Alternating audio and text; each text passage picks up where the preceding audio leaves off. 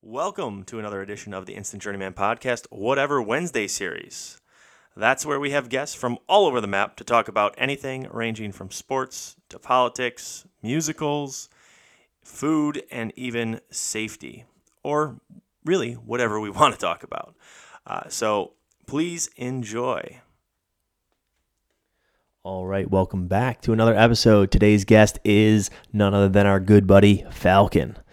Falcon and I cover a lot of hot topics, school reopenings, mask wearing, or in his case, lack of mask wearing. We talk about the fact that I have no clue what I'm talking about when it comes to equality and equity. He kind of, I shared something that I saw and I was like, yeah, it kind of makes sense. And then he explained what it really means. And I kind of like said, oh shit, I need to pay more attention to researching before I speak. Then we talk about masculinity and you know, whether or not we are lacking that or have enough of it or, you know, have an overabundance of it when it comes to just everybody out there. We also talk about you know, what's going on in politics and everything else like that. It's a great episode. It's a long episode, 2 hours long. We had a great time. We were actually live, and one of my favorite things was we had somebody ask a question, and Falcon and I both answered it, and I was very impressed with his answer, and I was surprised by my answer to the question.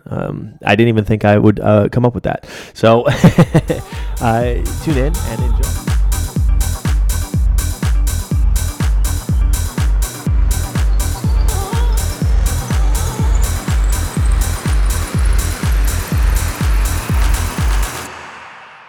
Let me tell you, it's tough being such a fucking savvy tech motherfucker. You are like worse than Jim. I mean, I just follow the instructions you gave me. Did you though? I mean, I'm making it up as I go. I'm not like, oh, I got a better idea. I mean, literally. Let me do my way. You're the only guest. Well, you and Jim. Alex, right? And Alex. Yeah. Yeah. So I mean, are the most only handsome ones guests. That Have you had Hunter on yet? I have. Yeah, no problem. I don't believe that. I think this is a discrimination against handsomeness, and Hunter's very handsome, so I'm thinking that he should have had problems. He is quite the looker, I'll tell you that much. Yeah. He is. Are you recording right now? This is good stuff. I am. I'm kidding. All right. Cool. Got my coffee topped off, and it's a beautiful 9:30 in Gainesville. How you doing? Good. How are you, man? I haven't talked to you in forever. I wanted to have you on because there's so much going on, and I love getting your input here. Is there a lot going on? I feel there is, no? Yeah, I mean, there's always a lot going on, I think, right? Mm-hmm. So, in a way, there's always something to talk about. Let's talk about what's going on in your world personally. Things are good. Personally, things are good. Things are good. Yeah. You were supposed to FaceTime me and give me a tour, and I was like waiting. You said I'll do it tomorrow around 2:30, and I was sitting there staring at my phone waiting for you to FaceTime me. So I don't believe that for a second that you were waiting for me, but it never happened. I do recall that. I apologize. I probably got caught up doing something with the boys or whatever. But yeah, new house is great. I freaking love it. It's so much space, and just it's different living in a house versus living in an apartment. Since I was 17, I've lived in an apartment. Moving from New York City, which I had 220 square feet. Miami, I had 850 square feet. And then now I have, quite a bit. Mansion. Quite a bit. An upstate mansion. Yeah, it's ridiculous. It's so nice because it gives us room to grow. I gotta say, you got to put your OnlyFans money somewhere, so you might as well buy a house. Right. You know what's really funny is like, friend was doing an OnlyFans page, and she classified it as like tasteless or not tasteless, tasteful. Sorry, Becca, The I truth is apologize. out. I apologize, Becca. Tasteful, and She categorized it as super slutty. yeah, Yeah. Thanks, Jer. and she was making like $1,500 a month, Oh, and I was like, jeez. damn. So I told Fran, I was like, Becca's doing it, and she's like, yeah, I heard whatever, and we were talking about it. She's like, you should do it. I was like, shut up, you wouldn't let me. She's like, hell yeah, I would. I was like, all right, maybe I got a new career Right. at hand. Nice. Um, Don't do it. I mean, because God forbid Jim or I or anybody else ever found out that you were doing it. Oh, oh, oh tell me God. about I it. mean, I mean, if Lou found out, yeah, Yeah, here's the it'd get thing bad. though. It would be under a pseudo name. Here's the thing: Lou's doing it. Yeah. Lou and I were going to take buddy photos together and post them. So, Oh like, God. All right. This podcast is over. It was fun. Thank you. and Nothing to do with this. lost listeners there. Yeah. um, so yeah, no, things are going really well on my end. I found out that the boys are going to go back to school full time come like end of April for a month and a half, maybe, um, which is a joke because they go to school 2 hours a day now, which is a joke as well. But Yeah. Trust the yeah, science. yeah, yeah. Cool. Well, that's yeah. It's to me, it's crazy. I think that they should go, if they're going to go back to school, I think they should go to school full time, through the summer. If you want to just do 3 or 4 days a week, but full time, I'm on board with it. And I don't mean this in a mean way, but you know, when you and I went to school, we were in school from, let's just say 8 o'clock to 9 o'clock, 10 o'clock, 11 o'clock, 12 o'clock, 1 o'clock, 2 o'clock, 3 o'clock. We were in school for like 7 to 8 hours, right? Mm-hmm. And you wonder, like, okay, so I was in school 7 to 8 hours, and these kids are in school 2 hours. Are they even learning? So like that's where I'm like, you know what, let's catch up. And you see all these people on social media, they're like, your kids are not behind, it's just an expectation that you're setting, and don't be worried, and blah blah blah blah blah. I'm like, no, they're Nobody's fucking behind if falling everybody's way behind.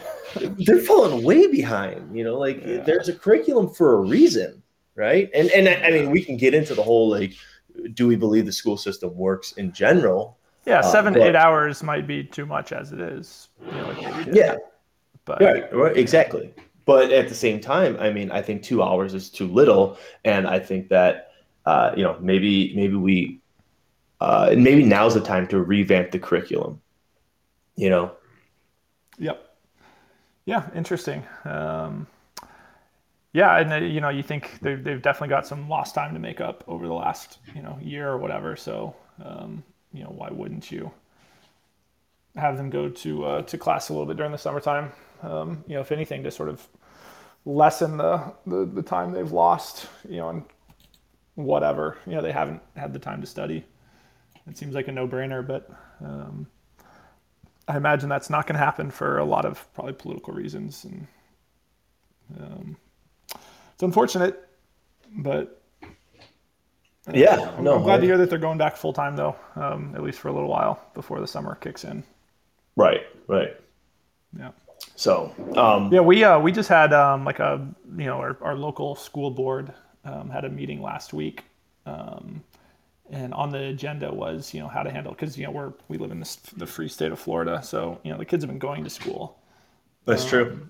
They've just they're required to wear masks, at least in our county. And there's been a pretty big pushback from a segment of the population about requiring the kids to wear masks at school. And at the school board, it came up. A whole bunch of people called in and came to the meeting, and there were a bunch of people outside the meeting with signs, saying we want the kids out of the masks, because sometimes for learning disability reasons, right? Because some kids need to be able to read lips or something like that. Some of it's for skin conditions. Some of it's just because parents feel it's psychological torture or whatever. So the board got an earful of, some parents. But then, there's other parents on the other side saying, well, if you don't require masks at school, then I don't feel safe sending my kid there. Then homeschooling. Well, yeah, but one side is going to tell the other, well, homeschool your kids if you've got a problem with the way we're doing it. It's just a totally untenable situation that they've kind of backed themselves into. But it was, from my perspective, it was encouraging at least to see parents, organizing to stand up for what they think is important. They don't want their kids in masks for whatever reason, psychological or Do you, health reasons, physical do health you do reasons. you do you sway either way? Do you care either way About about your child wearing a mask? yes, I have an opinion about it. I mean, these are hard hitting questions. That's why you come on the Instant Journeyman, okay, Yeah, Falcon? So, yeah, so, yeah, um, yeah. My opinion on that would probably come off as an assault to many parents that are listening to this, but I think it's just absolutely psychological torture to impose this on kids, and I don't necessarily fault parents for having their kids wear masks, but I think it's borderline criminal. And I mean, I say that knowing full well that you probably have your kids wearing masks because they have to. yeah, absolutely. And Yeah, I mean, I don't mean that as an attack on you. I told my there's no way my kids are wearing a mask. Like our grandparents tried to, she like made a mask for my daughter, which was very mhm, sweet. But I just shook my head. I was like, no. I mean, she's also 3. It's I don't know where the right. dividing line is between a 3-year-old and a 12-year-old or whatever, versus a 17-year-old wearing a mask. But I definitely feel very strongly about 3-year-olds shouldn't be wearing masks. No, I get that. I get that. I mean, I've always been a believer, and now this is my parents had COVID, which sucks. It really does. Like they struggled with it for a while. They had like high temps. My mom was up to like 102, and this was like 2 weeks ago or something like that. But um, they, they're just getting through it now, and I've seen the struggle. And for a while there, I was like, it seems like it's serious for some people. It's not that serious for other people, and then it's nothing for some people. Jim got it, and he was like, "Dude, I lost my taste and smell, and I was working out every single day." What's it? Yeah, Jim Um, didn't get COVID. COVID got Jim. right, yeah, exactly. I have a couple other friends that just lost taste, and then was like, had one bad day, and then I have like some friends that like were really really sick, flu-like symptoms for like 2 weeks, and struggling and this and that. My parents, a similar situation, and so like it's tough to go ahead and not take it seriously, and not saying that you're not taking it seriously, but saying like not wearing a mask. Because I'll tell you what, I mean, my mom and dad, they wear masks everywhere they go, right? And so Hmm. how did they get it? And you wonder, okay, how did they get it? I don't know. Did they get it from work? Did they get it from somewhere else? I don't know. So it's just like what works, and then do you get the vaccine? And like all these things play in your mind, and you're just like, what the hell? What do you do? Yeah,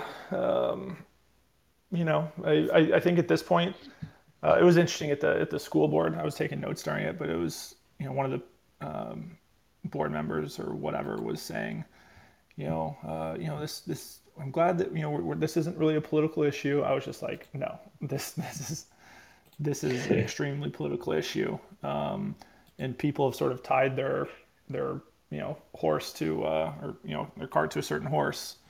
And if you decided 6 months ago that masks are important, for whatever reason, maybe because you've done the research and you came to that conclusion, or because politically the Democrats said to wear them and the Republicans didn't, and you identify as one or another, for whatever reason you came to your conclusion 6 months ago. I don't think a lot of people are changing their opinion very easily, because it's I mean people have kind of built an identity around it, right? It's like I'm pro mask or I'm anti mask, and for you to abandon that initial judgment implies that you were wrong originally. And that's just really tough for people to do, not just about masks, about anything. So it's, I don't see people, short of, the most thorough paper coming out in the history of the world saying one thing or another. Even that, I don't have any confidence that it would change people's opinion. Right. Yeah. So, and the vaccine is probably just a different iteration of that conversation. For every person that says, oh, well, wear 2 masks, it's 95% effective, and there's another person, probably me, who says, okay, well, what about these studies here where, you compare this county to that county and, the outcomes are exactly the same. And, one had masks and one didn't. And it's like, oh, well, people must have been going from one county to the other. And that's why, it's just like, whatever. Like, none of us have any idea. All we know is that we're asking kids to wear masks. And there doesn't seem to be good justification for it as far as I'm concerned. I look back at like my days, not even as a 3-year-old, as a high schooler. Like think of like your best high school memories, like seeing your friends smile and joking and just having a great time. Now imagine not being able to see your friends smile because, you can see people smile with their eyes. Bullshit. Like, I just think of all the rich experiences I had throughout childhood interacting with my friends and having a great time. And we're evolved to look at each other's faces and to use that as sort of a way to interpret people's emotions and the environment. And I agree. I agree. It's almost no cost worth it at this point. It's funny because a friend, she wears a mask. When we go into the store, I wear a mask when we go into the store. I what do you call it? So I was talking to her. She came home from work one day and she stopped at the grocery store and she goes, oh my God. She goes, I just got home and I realized I was on the phone with a friend that just moved. She was on the phone with a friend that just moved. And she goes, I walked into the store. I'm grocery shopping for like 10 minutes, and she goes, even when I wear a mask, I still smile at people if they look at me. I'm like, oh yeah, how you doing? Smile. Mm-hmm. And she's like, I'm talking on the phone. And then I realize, holy shit, I don't have a mask on. And these people are looking at me. And she's like, I don't know if they're casting judgment, but then I just smile back at them. She's like, so they must just think I'm such an asshole. Like, yeah, I'm not wearing a fucking mask. Like, so welcome to my world. Funny. Every time I go into the store, I don't wear a mask anywhere I go, except for my daughter's tumbling class on the weekend because, I guess we've all got a line that we're whatever. Like, but like going to the grocery store, it's required to go in there. But I just say, F your rules. I'm not wearing one. But I'm exceedingly polite to everybody because I know that I'm sort of rubbing some of them the wrong way. You're bucking the system, yeah. Yeah, which is uncomfortable. It's definitely, it's less uncomfortable for me to do it now just because I've been doing it for a year or however long we've been doing the mask thing. So I'm more, but every time I go into the store without a mask, like the first minute or whatever, it's like, I got to kind of give myself a pep talk to be like, not that sounds extreme, but like I got to be like, okay, here we go. I got to be prepared to be confronted over this, and I need to make sure that I handle myself, with respect and dignity and grace, because this is my belief system, and I don't want to. Confrontational, because that's not going to win any hearts and minds, obviously. The wife, let's say you go out and you're shopping with the wife, or she wear a mask? Yeah, she does, for a host of reasons. But okay. Yeah, I poke her and laugh at her, and she knows how I feel about it, obviously. I would hope so, yeah. Yeah, but. Yeah, I've only been kicked out of one place so far.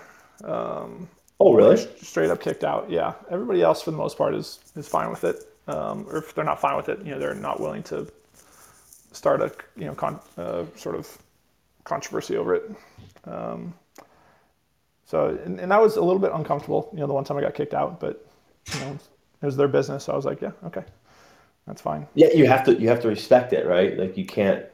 You might not agree with it, but you have to respect their. Well, so it was like a cat lady used bookstore, so like shocking. That they were very Nazi about the mask situation. Right. And they said, sir, you need to have a mask to be in here. And I was like, okay. And I just ignored the guy and kept on shopping. And he said, sir, and like 2 minutes later, he saw me again. He's like, sir, you need to have a mask to be in here. I was like, okay, I'm almost done. And then, finally somebody was like, sir, you need to leave. So it was like, as soon as they said you need to leave, that's potential trespassing. So I was like, all right, you said the magic word, I'm out of here.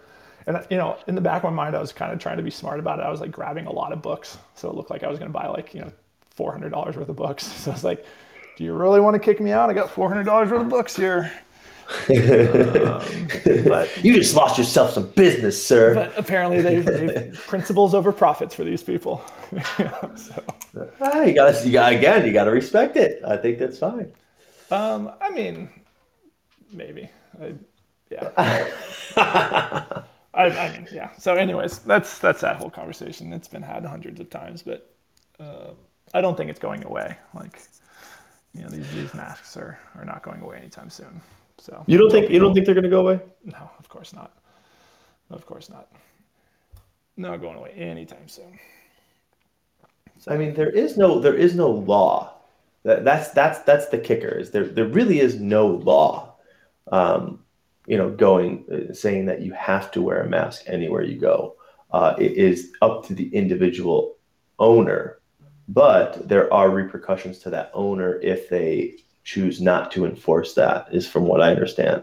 Sure. Like in New York State, if you don't, like, if the police are called on you, they can't force you to. I have a bunch of friends that are police officers, and they say, like, there's no law, like we can't enforce it. Okay. We can't hold you down and put a mask on you. Right, and we can't arrest you for not wearing a mask. But they can arrest you for trespassing, though, or something like that. Right, but sure. even on top of that, like if you were to walk into an establishment and they just let you do that, they and somebody else called the cops on you that wasn't the owner or anything else like that, they can't do anything. But from what I understand, if like you're at a restaurant, New York State can't legally do anything, but the New York State liquor license, they can go ahead and take away your liquor license or fine you or do it. Yeah, so like they kind of like sneakily underhand, get you. Yeah, welcome to freedom in America. Yeah. Yeah, for sure. There's this big lie we tell ourselves as Americans that we're the land of the free, and this could only happen in Russia, where the state will abuse its power and stuff like that. But that's not the case. Yeah, I mean, like I said, I know that you and I differ on this. I don't really care one way or another. Like if I have to, I have to. Is it annoying? 100%. Do I 100% agree with it? No. But I'll say this, my kids this whole summer or this whole winter, they haven't gotten one cold, the flu, nothing. So it is kind of nice because they're not getting sick. When you wear a mask, you can't put your hands in your mouth. You can't put your hand up your nose, stuff like that. So to me, it kind of like you got rid of the common cold, you got rid of the flu, you got rid of all this stuff. So I'm like, yeah, I kind of like it. Yeah. Small price to pay. Wear a diaper on your face for the rest of your life so you can't get sick. I'm not saying that I want to. I'm not saying that I will. I'm just saying that it's a nice feature that, isn't it nice that the common cold and the flu has gone away? Yeah. Like there's no reports of it. Yeah. It was nice when, the Jews didn't have to, worry about, working anymore because the Nazis gave them plenty of free labor to do every day. And it was great. Oh, dude. Yeah. Oh. I'm not joking. I don't know. Yeah, I'm not joking. I know. I know you're not. It was great. Hey, you guys don't have to. You don't have to work anymore. We'll give you plenty of work to do. It's great. It's just a sacrifice worth making. Well, and that's the argument that's happening right now with the whole Colorado shooting, right? The whole Colorado shooting that just happened, and the white guy that shot everybody or whatever. Yeah. And what's crazy is like that now again the conversation comes up.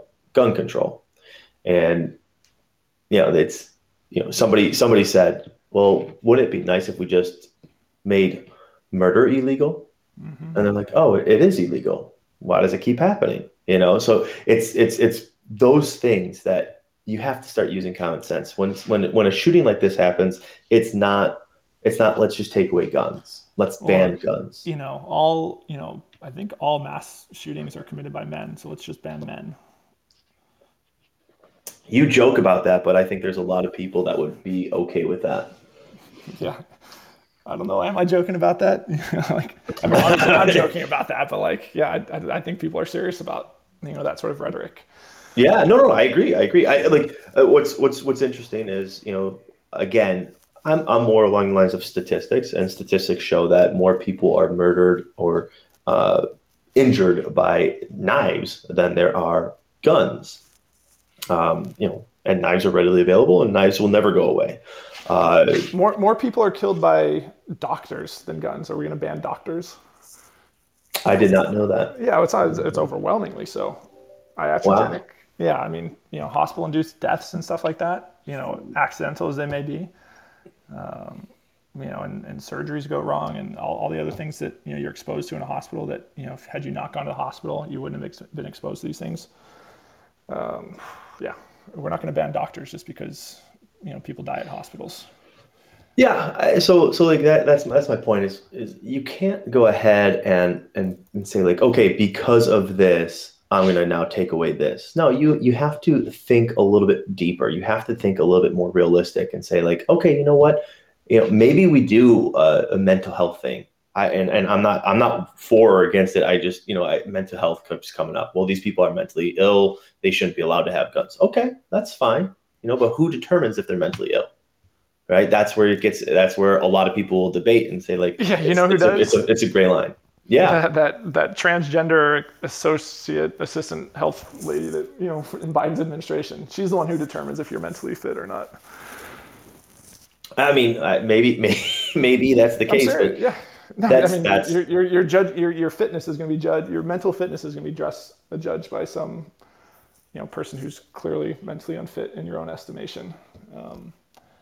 And yeah, I mean there's just this is coming. I mean it's inevitable that they're going to use some sort of mental health barometer for. I was listening Yeah. to I don't know if it was on the news or a podcast because it all blurs together, but they said the the fall of an empire usually happens right after they start focusing on the sex of individuals, like the sexual, not sexual orientation, but the gender Mm-hmm.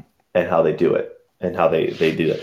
It's been proven that it happened, for the Romans and like every single fall has right before it, they were so fixated on gender and so fixated on that. And it Why do you scares think me. that is? My honest answer, and not a politically correct one, I think it's because Preferably. you grow soft because people start fixating on male toxicness or toxicity. I don't even know what to say. Is that right? Yeah. So, but they focus on that, and so men are not allowed to be men and to have that testosterone going and that urge to defend themselves and do things like that. So you inherently become softer, in my opinion. And when you become softer, people see that as a weakness and can feel free to attack you, and you don't have the ability to defend yourself. Sure. Did you see that paper last week or so? The news item that was going around talking about the decline in sperm and sperm quality and sperm counts and testosterone. No, I did not. Yeah, it I did was not. Swan, I think was the lady's name, or I think it was a lady. She wrote a book about like I think she's an epidemiologist looking at I can't remember if it was testosterone levels or sperm count or both, but pretty much the quality of men's reproductive abilities in some facet. And there's just been a marked decline in sperm counts in the last, I don't know, 50 years or something like that, 40 years. Like it's dropped like 50% or something like that. Wow. And there's, yeah, I mean, it's like, it's shy. It's not like it's gone down 2 or 3%. And it's like, it's fell off a cliff. And I mean, I haven't looked into the paper, so I don't know how, not that I'm a scientist, I but thought I thought you were going to how say I haven't robust it checked. is. I haven't checked my levels, but Oh, I check them every day, Jared. They're strong. They're high. Yeah, but Oh, it's just so like, is that and there's, how is that's affected by outside things? Because like or like ooh, how is that affected? I don't even. I well, mean, I guess I should read it, but yeah, so a lot of ways. And I don't know what way she went into, but diet is certainly huge. The seed oils that we feed ourselves and xenoestrogens are a huge problem. So, you should go to your kitchen cabinet and throw out all your vegetable oil, all your sesame oil, all your seed oil. Just get rid of it all. All the polyunsaturated fats, fatty acids, get rid of them. But it's also probably environmental a little bit. People being sedentary, sitting around playing video games more than going out and running around. Or sitting at a laptop or a computer desk all day. Sort of like this chair sort of posture all day. I mean, there's lots of reasons for it. I think my hint is it would be heavily dietary related. okay. So Diet. it's not just the mental aspect of things of everybody saying that males are evil and everything else like that, right?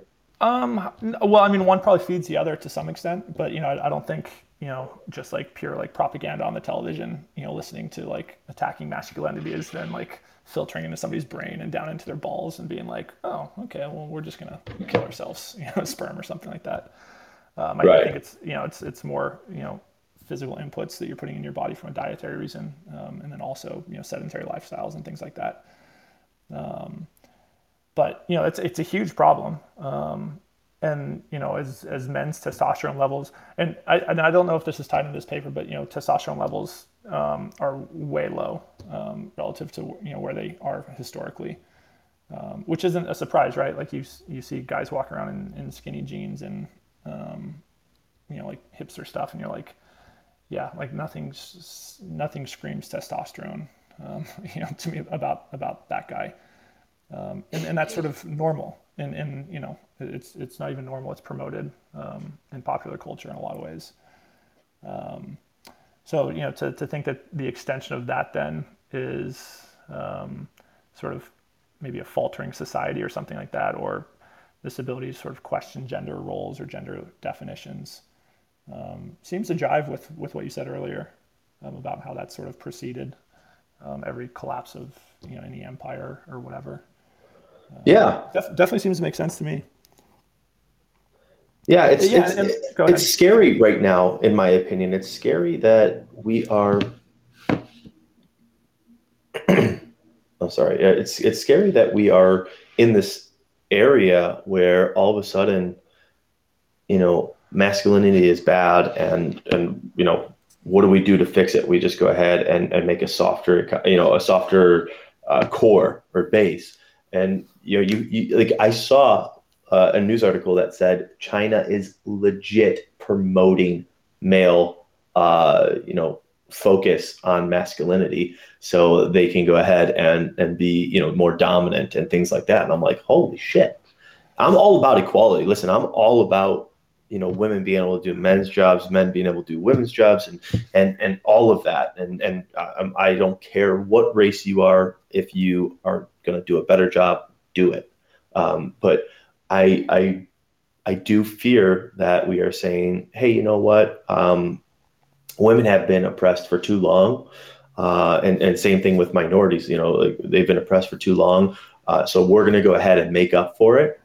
And we're going to, the white male or, the male in general is going to go ahead and not be able to take certain positions and not be able to do certain things because of it. So that scares me a little. I mean, this is all right. Well, gloves off time for a little bit. Yeah. Yeah. I mean, first of all, look at what's promoted as sort of like healthy masculinity in society over the last, like our lifetime, pretty much. For every sort of Tim the Toolman Taylor on Home Improvement, who seemed to be a pretty stand up dad. You had sort of like a was it Al Bundy figure sort of in Married with Yeah. Children, Hmm. who was like it was a good show, it was a funny show, A but like bumbling moron. bumbling moron for the most part, sitting on his couch drinking beer sort of thing. And yeah, and like that's sort of been normalized to some extent. It's certainly just gotten worse, in a lot of TV programs now. you know, make the dad sort of, you know, an optional character, or, you know, they're promoting shows with, you know, two moms or something like that, you know, all, whatever, you know, you want to say about all that stuff. But the ability, the prevalence of good male role models in popular culture is certainly under attack. And you see it everywhere. You see it in like men's magazines. Men's magazine just this week was talking about, you know, the best, you know, positions for sex or something like that. And it was like, you know, missionary is good if you're having sex with a partner who has a vagina or something. Like they wouldn't say like a woman, because they were like, well, because not all women have vaginas or whatever. Like, you know, they started using this coded language to respect, you know, transgender people or something like that in like an ostensibly men's magazine. Like, men don't, at least the men that I want to hang out with and you know, pretend to be like, I'm not going to have sex with somebody who, you know, has a vagina and is not a female or something like that. Like this idea that, you know, men's identity issues or can sort of be subjected to, you know, woke culture, is just another way that, you know, this idea of masculinity is sort of under attack. And I think it's tremendously problematic because, you know, you can design society for, you know, to be aspirational or to be, you know, about equality. You know, we're either going to make everybody equal. That's the outcome of our society that we essentially aim for, or we're going to sort of build a society around allowing people to, you know, reach their potential. You know, at the expense of other people, or not at the expense of other people, but, you know, relative to other people, it's going to be uncomfortable to some extent. And we've completely traded off the latter for the former. Like everywhere you look, I think in society now, it seems to be, you know, equality should be our goal. You know, we want to make everybody equal, and I think that's a huge problem because that just doesn't jive with like natural male tendencies, anyways. Like men are hierarchical. I mean, women are too, but like men are extremely hierarchical, and to sort of remove that from our nature or try to remove that from our nature is just, I think it's going to be very unsuccessful in the long run at some point. Does that make sense? I'm trying to work my way through this a little bit. Yeah. Yeah, it does make sense. I mean, I saw something the other day that said like equality and equity are two different things. And, you know, one is what you strive for, the other is what you give. And um, for me, I think equality is great, but you know, and it showed three people standing on a box, and it said, you know, one box, you know, and it says, you know, one guy's super tall, one guy's middle, you know, like height, and then one guy's really short. And equality is everyone gets a box, and this guy, the short guy, still can't see over the fence. The middle guy can see over the fence barely, and then the tall guy just is even taller. You know? So, you know, equity is the tall guy gives his box to the shorter guy, and now all three of them can see over the fence. And I look at that and I say, that's what we need. We don't need equality. We need equity. We need people to go ahead and, you know, and not just spread out the wealth. Like it always bothers me that, and by no means am I rich. I'm nowhere near that. I wish I was. But it bothers me when people say, oh, you know, just tax the rich and give it to the, you know, poor. You like pull the Robin Hood thing. And you say, well, that doesn't really work. It doesn't work.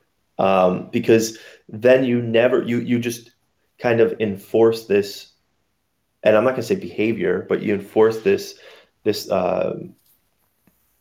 what word am I looking for here? You enforce this, I'm going to say behavior because I can't think of any other word. Expectation or?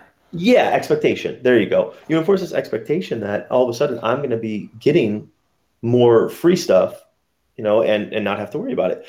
I'm not a fan of it. I think, you know, I've had to work hard for everything I've done. Have I gotten places because of, you know, who I know and, you know, my personality and things like that? Oh, I'm sure I have. I honestly, I can't think of one thing. Like every position I got, I applied for, I went through the interview process, and I didn't know anybody. I've never worked somewhere where I've been like, oh, Tom, yeah, Tom's, Jeremy's He'll hook dad's you up. best friend, and he'll hook you up, and blah blah blah. Yeah. No, it was like, and I'm talking about every like real job I've had. Sure. Like not like, I think working at a pizzeria, I worked at a pizzeria that, somebody knew somebody, and they're like, oh, Jeremy, privilege. Yeah. When I was 16, sorry guys. And that was the catapulted springboard to your success. that catapulted me into who I am today. Man, I could clean a really good pizza table. Right, exactly. Working the minimum wage was exactly what springboarded me to where I am. But no, to me, it's pretty straightforward. Like, I think that everybody should work for what they have, and yes, there are situations where you need to, like, you need to realize that people can't get out of their their circumstances. But if we want to help that, those people get out of those circumstances, I'm okay with that. I'm okay. Help, not just give them free stuff, things like that. Okay. So here's, I think, so I've kind of gone very much against this idea where I don't believe in equity or equality at all. You don't believe in equity, huh? No, I'm definitely not equity as it's defined in popular. I mean, equity is a term that has been, well, I don't know if it's been bastardized, but it's in essence equality of outcome, right? So it's saying anytime there's unequal outcomes, we need to fix that, regardless of sort of the, why there are those equality or those unequal outcomes. Equity, I think, is a terrible idea. People are going to work. People are going to work. Have different levels of talent. People are going to have different levels of effort. People are going to have different levels of luck. And the idea that we should, try and smooth that out, I think, is just a terrible idea for a couple of reasons. One, what are the boundaries of how you define who's in your in-group? Is it all Americans? Like, are you trying to become equitable across 330 million people, who live in a host of different cities with, local politics that are very different? Like, why should people in Florida be, trying to strive to have equity with people in California when one state pursues crazy policies and the other one doesn't? Is your equity, is your goal of equity more global than that? Like, why just stop at the borders of America? Or is it more local? And like, why would we limit it to just the state? Why wouldn't we go for just your city or even your community? Like, there's just no way to put a proper boundary on your in-group preference. And I guess I never read, and that's really bad on me, but I never read the definition then, because that was not what I was thinking of. When I, and I went based off of a fucking picture. A picture says 1,000 words. Well, none of those words described what you just described. It's an emotionally appealing picture too, right? Like, I remember the first time I saw that picture, like it kind of, like, not to like be over emotional about it, but pulls at your heartstrings. It's like, yeah, like, I am for that. But you also gotta realize those are three people who kind of like, they either look like they know each other, or it's an extremely personal environment. It's like, oh, there's two people literally right next to me. I can clearly see over the fence. Why wouldn't I help this other person who I can, like, clearly help? Right. And versus this idea of like, oh, we're going to tax you an extra 2% and only accept an Asian American applicant for this job halfway across the country because of equity. No, eat a something that is not polite to say, because, like, why am I making these sacrifices for an in-group? Like, this is a huge, like, I think where the dividing line is, right? You need to have in-group and out-group preference, and historically that was very well defined, thousands of years ago, right? Because your in-group was very clearly, the people in your village who shared a, racial or ethnic bond with you and a common culture and, like, these things. It was like, okay, I'm willing to make these sacrifices. It doesn't matter if you're in Europe or if you're in, like, in Mexico, like Aztec era or whatever, like, you had a clear bond with these people that said, okay, I'm willing to make these sacrifices because I have some sort of, yeah, can you hear me? Yeah. Okay. Yeah. Because I've got some sort of, common tie with these people that I'm willing to make these sacrifices.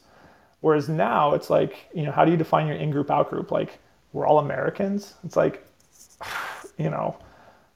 I'm sorry, but there's a lot of people in America that I pretty, want nothing to do with. And there's no reason I would want to include them in my in-group for the sacrifices that I'm going to make personally. And that's like really uncomfortable to say, right? Because like I grew up with this idea, we're all American, like we're all in it together. And that's appealing, but like, what's the common bond that makes us American? Like I've really been struggling with this question recently. Like, I'm not sure. And America is unique in a way, right? Because we're a very new country, and I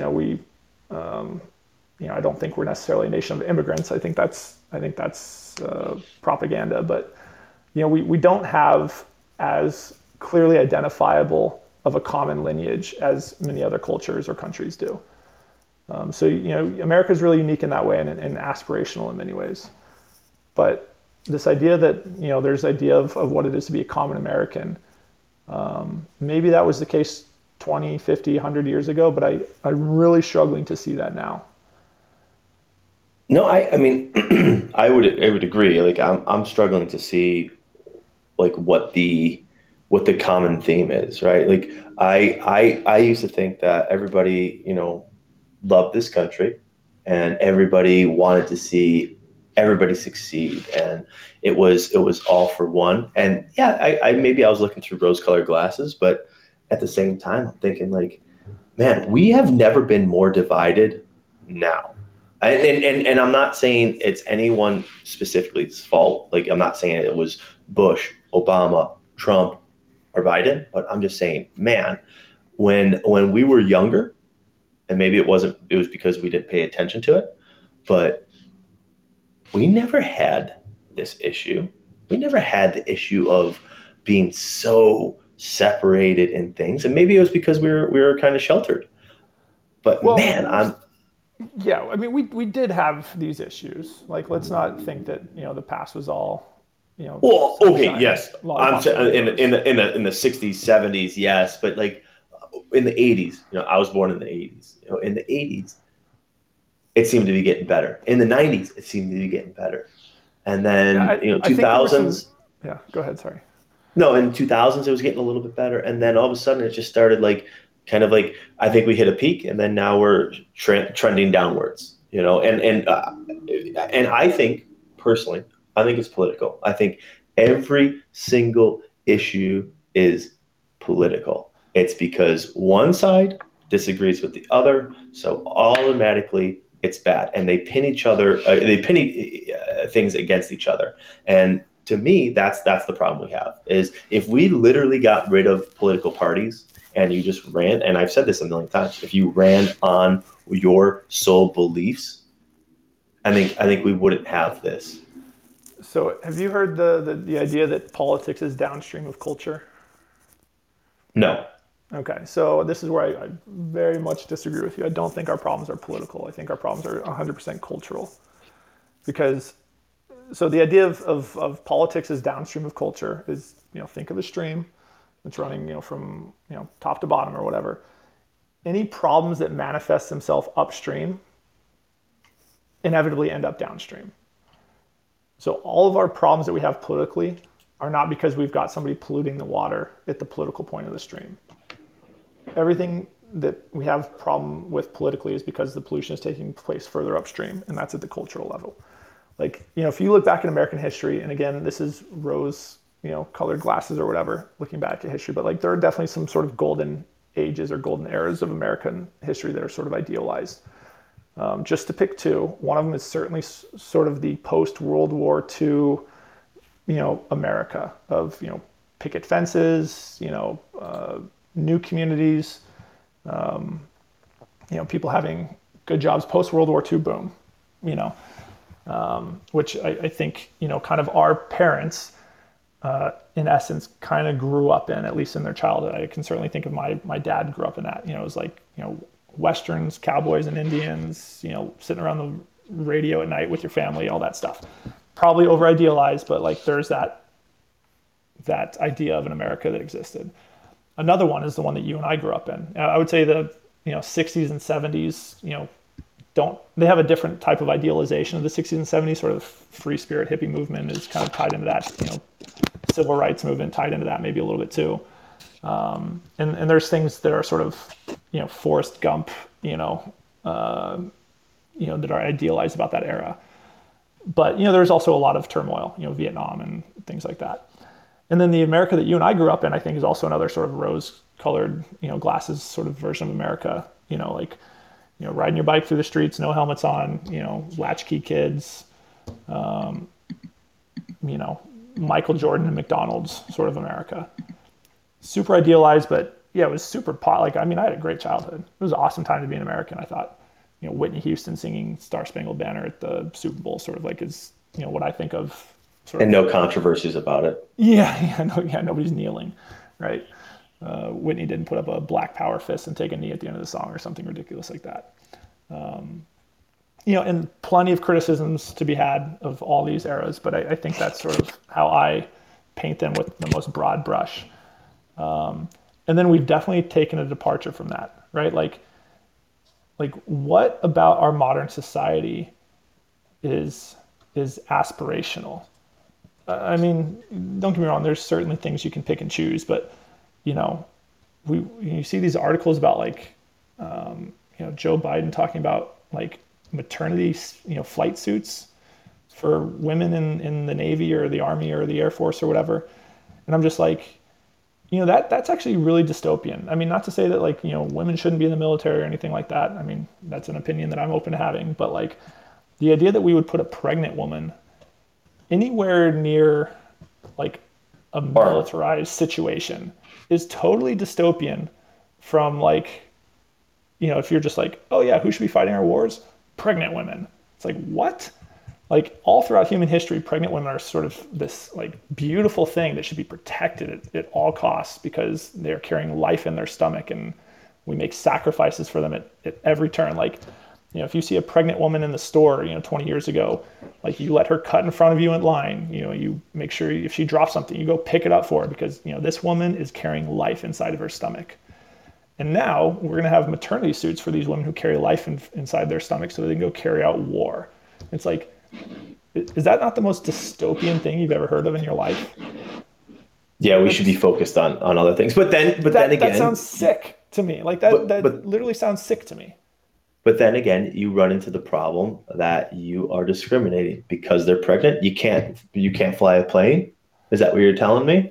Yeah, I'm saying Falcon. Is that what you're telling me, Falcon? Actually, because she's pregnant, you can't fly a plane. I am telling you that actually. Yes, I'm very much saying that. I think our cultural issues are so rotten that we've lost sight of what's really important because we've moved into this hyper rationalized world where it's we can solve all of our problems by just using our brains, and science is God, and we've lost any sense of God for that essence, for that matter, of the spiritual side of humanity, of what it means to be a community and to have some sort of common aspirational goal. Look at the churches we build now. This is sort of a low-hanging fruit example, but the churches we build now are, made of lumber and, they're not beautiful. They're not, we don't build medieval Gothic churches anymore, that are totems to your God, partly because we can't anymore. And the reason we can't afford it. No, it's not about, we could definitely afford it if we wanted to. It's that you can only build the Cathedral of Notre Dame if you are so moved by God that he inspires you to build something that beautiful. I don't think that as a culture, and this is a worldwide culture, or at least a Western culture phenomenon, we've become too devoted to the rational world that we don't appreciate, the spiritual world nearly as much. And we think things okay, well, yeah, there's no reason a woman couldn't fly a plane while she's pregnant, in service of the military. It's yeah, technically that is possible, but should we be doing that?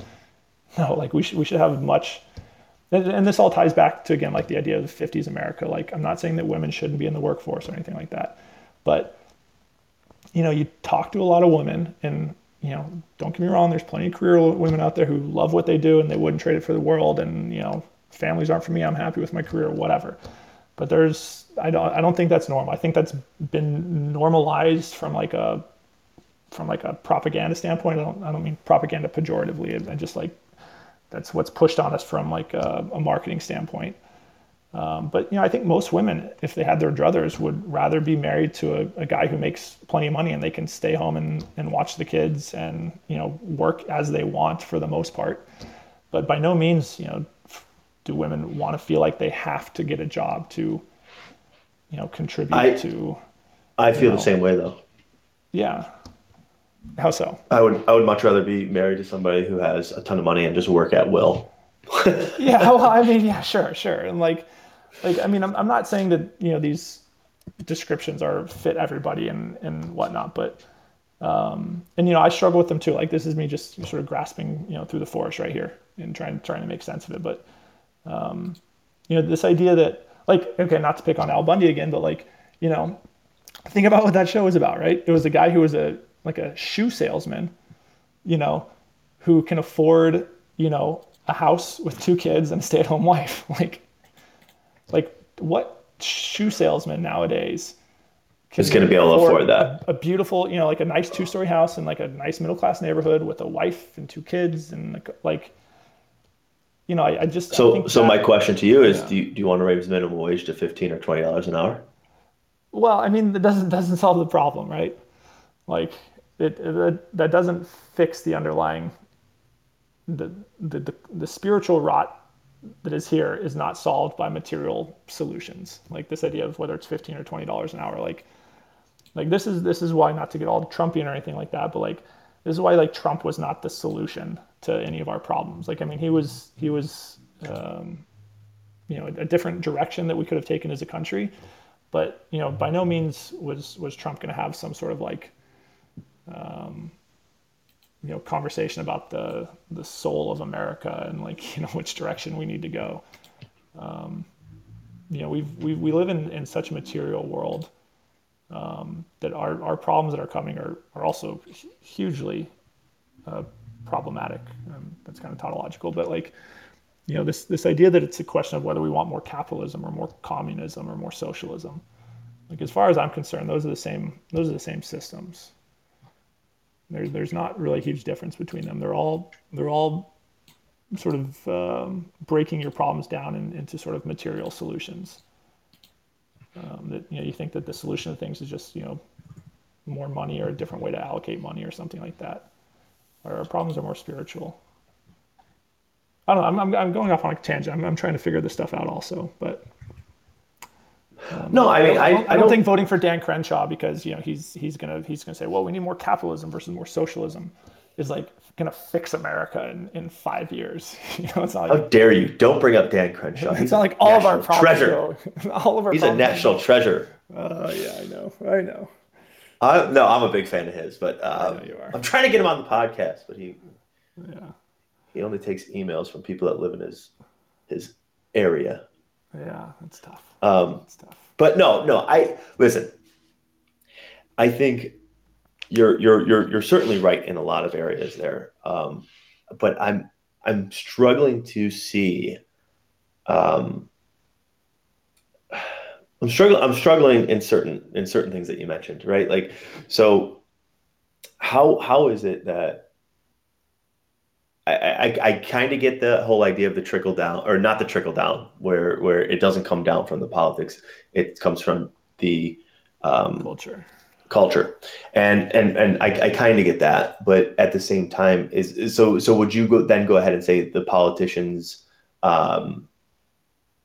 magnify the issues? Would you say that they enable the issues? Would you say that they because they're certainly not helping? Yeah. So to some extent, we got to ask ourselves: is all this inevitable because we live in sort of a liberal democracy, right? Like, are these problems inevitable anytime you have a political structure that is, representational? To take a step back, like we live in a liberal world, and that's fine. Like the 20th century was, wars were fought over what political system we should pursue, right? Communism, fascism, and liberalism were in essence the three parties in World War II. And liberalism and communism ganged up to defeat fascism in World War II, and then liberalism and communism had a fight, and liberalism, won out over Russia, in essence. So we live in this world where we sort of accept that we're going to live in representational democracies and whatnot. And anytime you have that, you're going to have elected officials who you have to ask yourself, are they beholden to their representatives or to the people that they're representing? Or are they beholden to, special interests? And obviously it varies to some extent. They all have to get elected. So, they have some sort of responsibility there to their constituents. But as far as I can see, every single politician is going to put themselves above the people. And I feel uncomfortable saying that because it sounds sort of jaded. But yeah, I think it's inevitable, like in our system, that because who's giving the politicians advice, right? It's who's giving them their advice? Special interests. Not because these are all like bad people who are trying to get America or anything like that, but it's natural for any company or any person to try and influence politicians to the betterment of that company or that person. So it's just part of that, I think, the nature of our government that's going to happen. Is that answering the question? I'm trying to make sense of it. Yeah, it answers. I get that. I'm not saying that like all politicians are just like terribly crass and they don't care about the people. I'm sure they do to some extent. I'm even skeptical of that, obviously, honestly, I think at the end of the day, they're going to look out for, what best gets them reelected. Right. And I think personally, super PAC money or something like that. I think personally, like I see it all the time. So, I'm on the board, or I was on the board, then I wasn't on the board. Now I'm on the board again. You have to run for it for my condo. And I see it on that level where it's people will just say what they can to get into power, and listen, I'm torn, right? But like when you look at how much money senators, congressmen and women, things like that make, you go ahead and say, wait, this is a civil servant job. This is not a career. And it's turned into a career. And, only people that are power hungry, in my opinion, that want to have power over people do that. Listen, and this is coming from somebody who I would love to be a freaking congressman or senator or something. I would love like to have that. power over people. I would love to have power over people. Are you kidding me? Sounds no. great. But truthfully, like I would love to be in politics. I don't think I could ever be in it for multiple reasons. But when you look at it, you say like, holy crap, man. Here you have all these men and women who just all of a sudden, get power, and the little bit of power that they have, because you need all of them to make things happen, right? You need everybody in Congress or everybody in Senate, or at least 50% to make a law or pass something and things like that. So for me, I go ahead and say like, those are just greedy people, and we shouldn't have them making 200,000, 150,000, 300,000, whatever it is, because comp drives behavior. So they're going to want to stay in that seat for as long as they can, because they're going to be making pretty good salary. I would go ahead and say the max they should be able to make is 100, the max, and they should have a limit to how many terms they could be in there, because when you are in there so long, you just become part of the system. And I think you should get in there, you should try to do what you can, and then get out within 2 term limits, or just like the presidency. I think it's a great thing that we have term limits, because could you imagine, more than 8 years of somebody? Oh my God. And I'm not saying this because I didn't like him. I actually really thought a lot of his policies were good. I disliked a bunch of stuff that he, said and did, but for me, I look at it and I say, like, Trump, I would go fucking nuts if he was president for 16 years. Oh, because if only we were so lucky, Jim or Jared. If only we were so lucky. Well, again, policy-wise, I might agree with you, but when it comes to everything else, I wouldn't be able to handle just hearing the fucking news. Yeah. I was like, this is a blessing that we don't have to hear it anymore. And like I said, there's certain policies that I didn't agree with him. There's certain policies I really did. And the same thing's going to happen with Biden. There's some things that I'm going to be like, oh, wow, that was a good idea. Probably not the majority of the things, right? Taking the stairs was not one of them. But for me, I'm just like, man, I couldn't imagine seeing anybody longer than those 8 years. I think 8 years is a great thing. And I think that should be for pretty much every single political, seat. That's just, again, my opinion. Yeah, I mean, I'm definitely open to the idea of. But that will never happen because those people would have to give up the freaking, what do you call it? Oh, they would have to give up. They would have to give up power. Yeah. I'm certainly open to the idea of the term limits. I don't necessarily agree with the salary part. Like, I think if you limit yourself to $100,000. There's a lot of very qualified. You're going to get $100,000 quality. Is that what you're telling me? Yeah, to some extent. I mean, I know we should see it as a public service, but but the bigger issue is not these people make $200,000 a year. It's how do they make $200,000 a year and then end up worth $80 million? Right? Like the fact that that's just not talked about every single day. That Nancy Pelosi's net worth, or pick any politician's net worth who's been in politics their whole life. Like, you're telling me you've made $150,000, $200,000 a year every year, and you're worth $100 million. Like, obviously something's not right there, because that salary times 40 years does not equal $100 million or whatever you're worth. So there's obviously corruption takes place and insider trading, and there's different if I participated in some of the insider trading that they participate in, I would be in jail, whereas they obviously aren't, because rules for thee but not for me, sort of thing. But again, I think any of these politicians are not going to be offering us solutions that fix our problems, because they haven't in the past. So I don't know why we would expect them to in the future. Like, I mean, this. Just look at our current financial situation as a country. We have so many unfunded liabilities that we're essentially bankrupt. We've just managed to kick the can down the road long enough that it hasn't come to the surface yet. But it's only a matter of time until all these bills are due. And the question is, how are we going to pay them? Inflation seems like the most obvious answer, and we're just going to So, when you and I are 65 or whatnot, we're going to have, $2,000 a month in Social Security or whatever it is.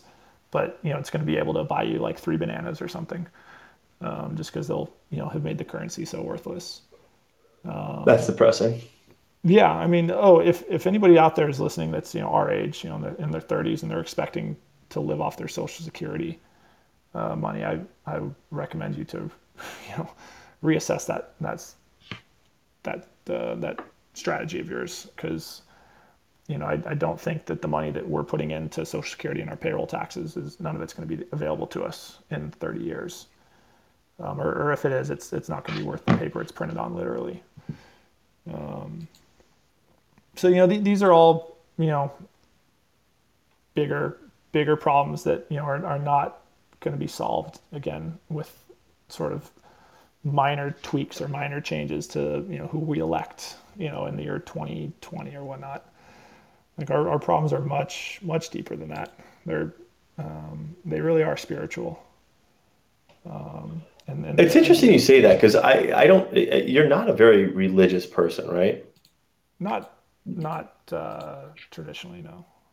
Yeah. So for me, when you say like you can't build certain things because of you don't have the uh, people like worshiping their God and thinking that God deserves such a beautiful masterpiece and things like that, because that's basically what you said. Mm-hmm. Like You don't it paint the interests me. Sistine Chapel because you're getting paid good money.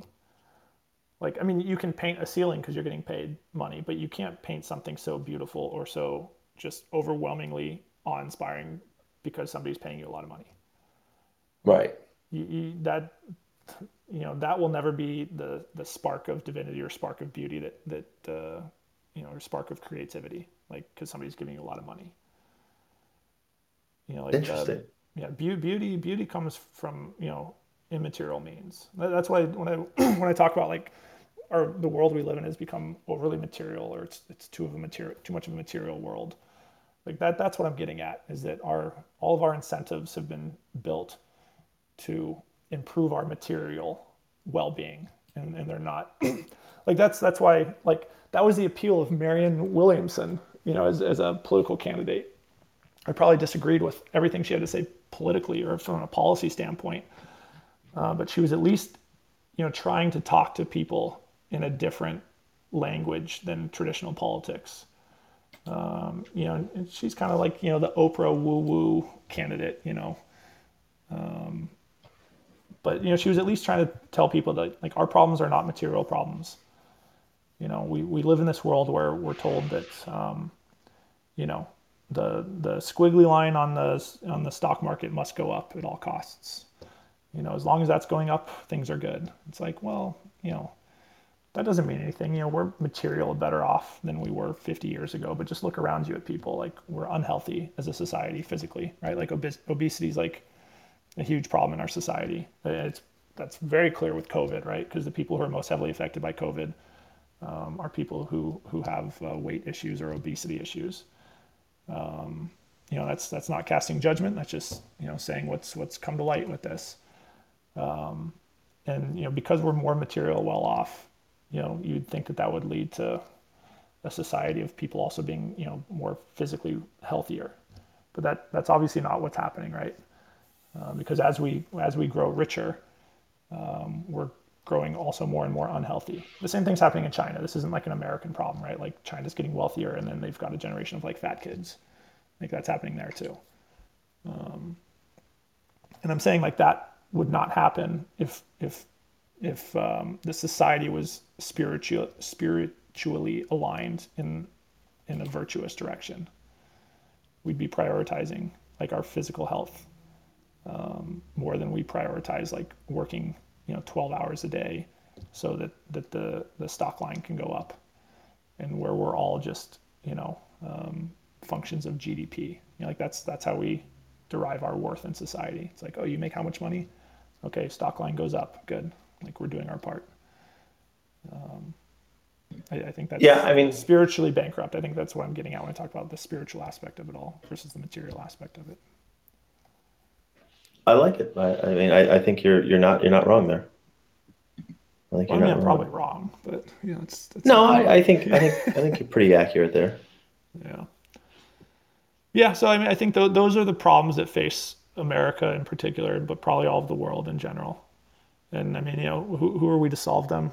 Nobody, but also everybody, right? Like, Right. you have to make the Right. Well, changes in your it life. starts somewhere. If Yeah. everybody thought, who are we to solve it, then nothing would ever be solved, right? Yeah.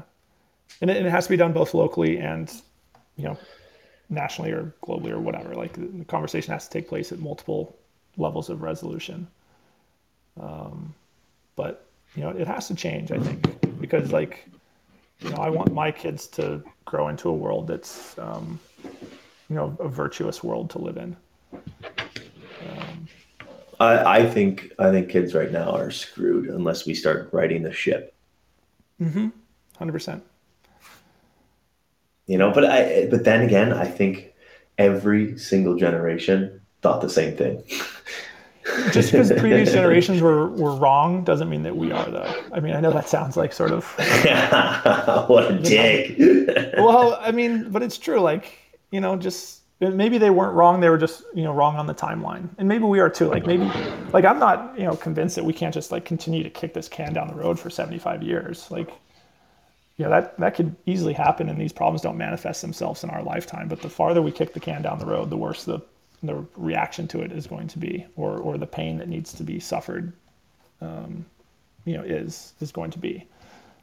So to the extent that we can actually do something about that, I think it's incumbent on us as, now men who are coming into sort of the mature years of our lives. I mean that, obviously we're not old, but like, as the responsible men in society, we need to be making every effort that we can to push back against this ideology that says,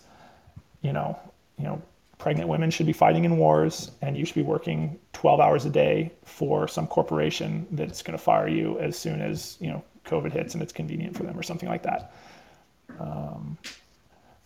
There's plenty of very legitimate criticisms of capitalism to be had, in the way that it's sort of centralized power into corporations and so on and so forth. And those are all very, very valid criticisms that I'm very much open to.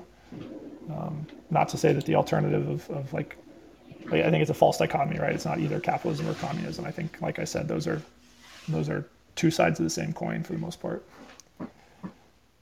But, it's incumbent on us as sort of 35 to 50-year-old men in the next 15, 20 years of our life to do everything we can to push back against this and to build better communities and better institutions for our kids. And how dare you say 30 to 50-year-old men?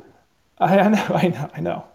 People who have male genitalia, or what, I don't even know how it goes now, but it's incumbent on us to help fix this and not to buy everything from Amazon just because it's convenient or whatever. Well, I'll do my part. I know that that doesn't, like you said, that doesn't change anything, but I'll do my part. I'm still trying to get you and Jim to do the whole retreat thing for we'll do like an instant journeyman retreat and do kind of what we wanted for JFUP. Mm-hmm.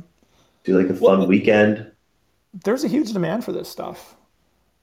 Is there though? Yeah, no, there is. Like people want it. Like, and I don't think that's just like my like echo chamber talking to me.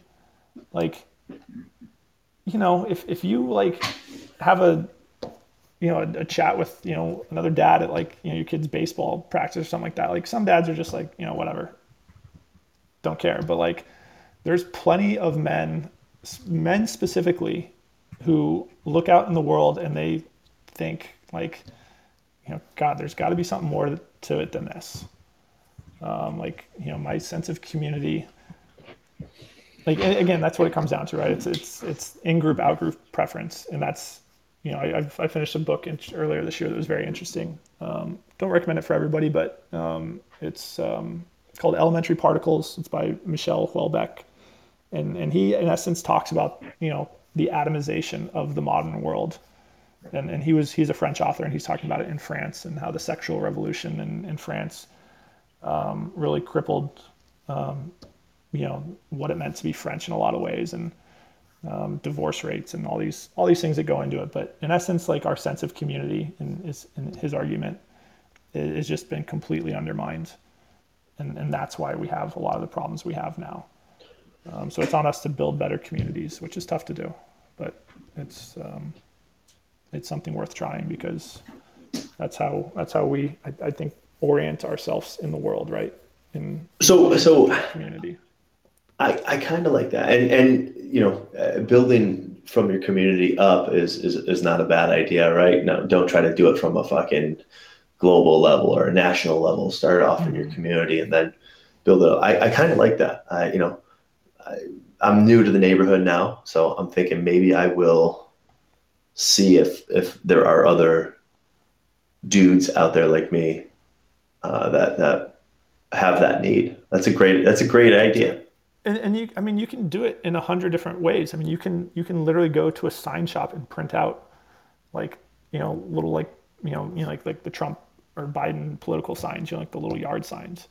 Print out 15 of them, put them in your neighborhood. Be like men's group, meeting at the park at, 7 o'clock on Saturday morning or something like that. Like, I'll bet you people will show up. And if you show up, for 5 weeks in a row and nobody shows up, then it doesn't work out. But like, the people who do show up are the type of people that, you probably want to be associated with. Yeah, because they're like, oh shit, this sounds a little bit weird, but I'm gonna take a chance. I'm gonna go see what this is about. And just like host a workout for free, on like a Saturday morning at 7 a.m. See who's gonna do it. It doesn't have to be that, but like, find like-minded people in your community, and then, I promise you, if you have any success in it, other men are going to hear about it and be like, God damn, that sounds cool. I wish I had a bro club to be part of. Right. Like, I guarantee you men are looking for this, especially, men with kids or younger kids. Cause, as a dad, like you see it with like, your kids, it's like, what options are available to them that are like, that you're really excited about, activities for them. Like, Boy Scouts is not really the Boy Scouts of America is totally lost and gone. They've lost their way 100%. Yeah, but there are other sort of male fellowship replacements for it that are out there. But like those are things. I think it's just really important for, again, and I can only speak for men in particular, but like men need other men in their community to have to achieve great things, right? Like most men don't go out by themselves on their lonesome, working in their garage by themselves and creating great things. It's usually done in a group of sometimes two, maybe more. But like, that's, and I'm not talking greatness as far as that's how you go make $1 billion. I mean, it can mean that, but like, I think men need fellowship and men need brotherhood. And the availability for that nowadays is more and more difficult to find because, I don't know why that is. But I know why it is, because it's frowned upon right now. It's frowned upon, yeah. Yeah. Good, yeah, great point.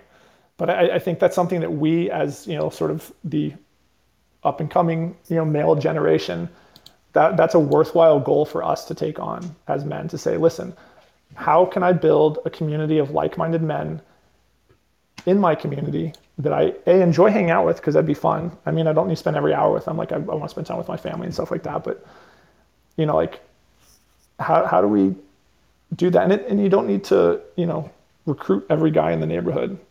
You just need a small pack of wolves to inspire you to do great things in your own life, whether it's your own work or your fitness goals or whatever. And I think that was really an unfortunate turn that we made to some extent, is sort of outlawing men's clubs, in the last 20 years because they're discriminatory or something like that. I think it's important for men to have men's spaces and for women to have women's only spaces.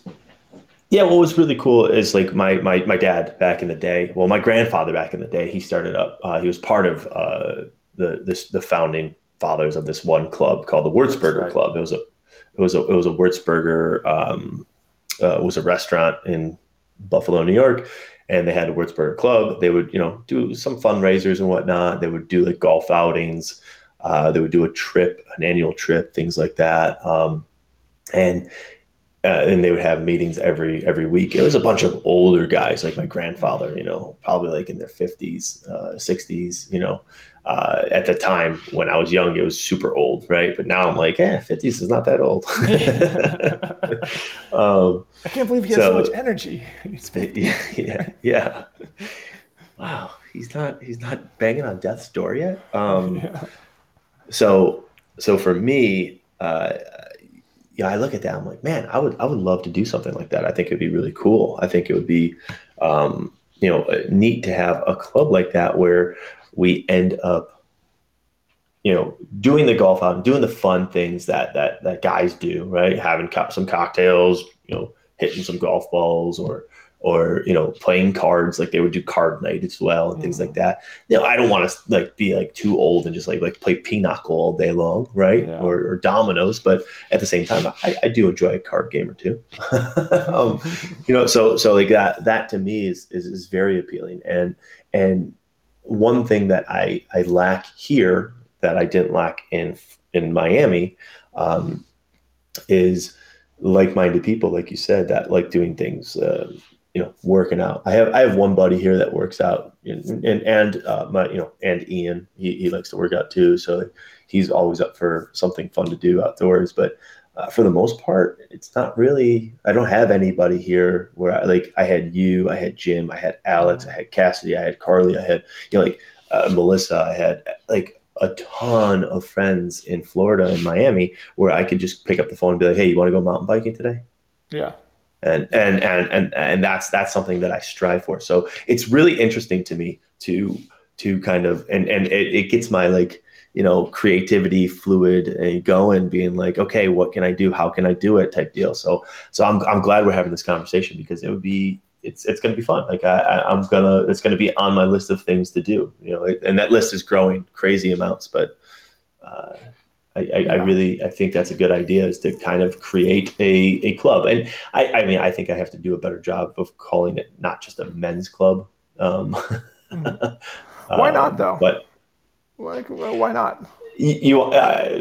Full disclosure, full honesty, because it's gonna be like kind of frowned upon. People are gonna look at it and be like, "Who the fuck is this guy?" It's a good filtering mechanism though, right? Because the people that are gonna frown upon that, you're like, dude, like if you join the club anyways, you're just gonna be the one who says, like, a year into it, you know what? Maybe we should let some women in.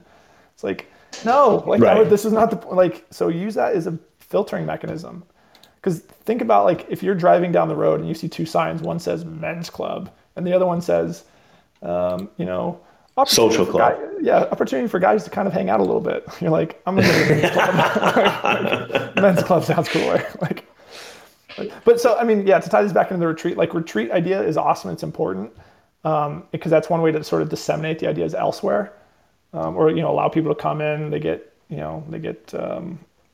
pollinated, and then they go out into the world. But like, these things also have to very much be done locally, because that's where the changes are that need to happen to some extent. Which, don't get me wrong, if this takes off, like this idea of, and men start doing this around the country, it'll definitely get giant pushback. The media will call it, sort of a beer hall push, and this is sort of just, pre-Nazi part. Like, they'll go off on this. This is toxic masculinity. All of it will happen. And it'll be incumbent on the men to say, fuck off. Well, then I'll get, if it takes off and it's because of me, I'll get invited onto. You could get Dan Crenshaw on your podcast. He'll have you on his. Yeah, exactly. No, I'll get invited onto like Tucker Carlson or something like that. It's so funny. Every time, like I see it online. Like, because I follow CNN stuff, I follow fact stuff. But every time I see something about Tucker, it's like, this person said that he was targeted against because he won't wear a mask, and I was like, oh my God. I was like, he has like regular Joes come on the show all the time. It's so funny. Yeah. Talk about their woes. That's the way it should be. Cause like, the other people who come on those, programs, just, they're not regular people, and they don't represent regular people's thoughts, we don't need to get into it, but like, most people are not that crazy. Like most people see, like, the woke stuff going on, and they have reservations about it, but you would never know by watching, the mainstream media or whatever the hell you want to call it. Like I talked to parents, in my kid's daycare, and I had a conversation with, one of the guy who works for the builder for the development I live in, like, yesterday, about like schools, like where he's sending his kids to schools coming up, because they're like pre-K age. And he's like, I think, we're not Catholic, we're not religious actually, but we're looking at the Catholic school and we're looking at the Jewish school. And I was like, okay, like, what's up with that? He's like, I just, I feel like those have the best curriculums available to my kids right now. I don't feel comfortable, like, with the sort of the public school options. Just like, and this is a guy who, as far as I can tell, seems totally like straight line, down the middle, normal, like, just a regular Joe. And even him, he's like, I don't feel good about this other stuff. but you don't hear that. Like, you don't hear that opinion of like sort of the normal guy being like, yeah, I've got doubts about, this whole woke, education and all that goes along with it. All we're told is like, yep, this is the way to go, and people are going along with it. So, shut up and go along with it too. So my question to you is, when you have conversations like this with people, with random people that you don't know, because I'm just meeting people in the neighborhood now. Mm-hmm. Uh, how do you bring it up without sounding like a total nut job? Or Yeah, you just sound like a total nut job? No. Of course, you don't want to do that. You want to frame it right. So like, I start off with something super extreme, and I bring them back to the middle. Say, so you know that aliens have populated underground tunnels in New Mexico, and that the CIA, ran a program called MK Ultra, where they're pretty much propagandizing us the whole time. And the guy looks at me like I'm a little bit crazy. No, obviously I don't. Jared, no, you don't start off with that way. You ask him a simple question, be like, hey man, like, you got young kids. I mean, I know this guy has young kids because I've seen him around. I just ask him, like, what are you doing for school? Because I got young kids and we're trying to figure that out a little bit, and just let him talk. Just ask him about it. And most people know, like, most people see a little bit of the news, or they have that crazy uncle on Facebook, that talks about it, and they're like, oh yeah, my uncle's pretty crazy, but there might be some truth to it. I mean, I think people know about this stuff. You don't need to go all Alex Jones on them. Even though Alex Jones has been proven right about 95% of the stuff he's talked about or whatever. Like. Oh. So I mean, again, I think there's a natural law to the world, and this can be God or whatever, but like, there are things in the world that people have natural bullshit detectors to, for the most part, and sometimes they're more attuned to it than others, but oftentimes people won't be vocal about it. It's that sort of idea of look at people's actions, not what they say. Oh, what do you think about Black Lives Matter and critical race theory in schools? You ask people, say, oh yeah, sounds like a great idea. Where do they send their schools? Where do they send their kids? Not to those schools, right? Yeah. Like, I don't want my kids getting that shit. Are you kidding me? But they're not going to say that out loud because they're afraid of getting canceled. They're afraid of offending somebody or something like that. But you look at their actions and they're like, God, not what my kids anywhere near that stuff.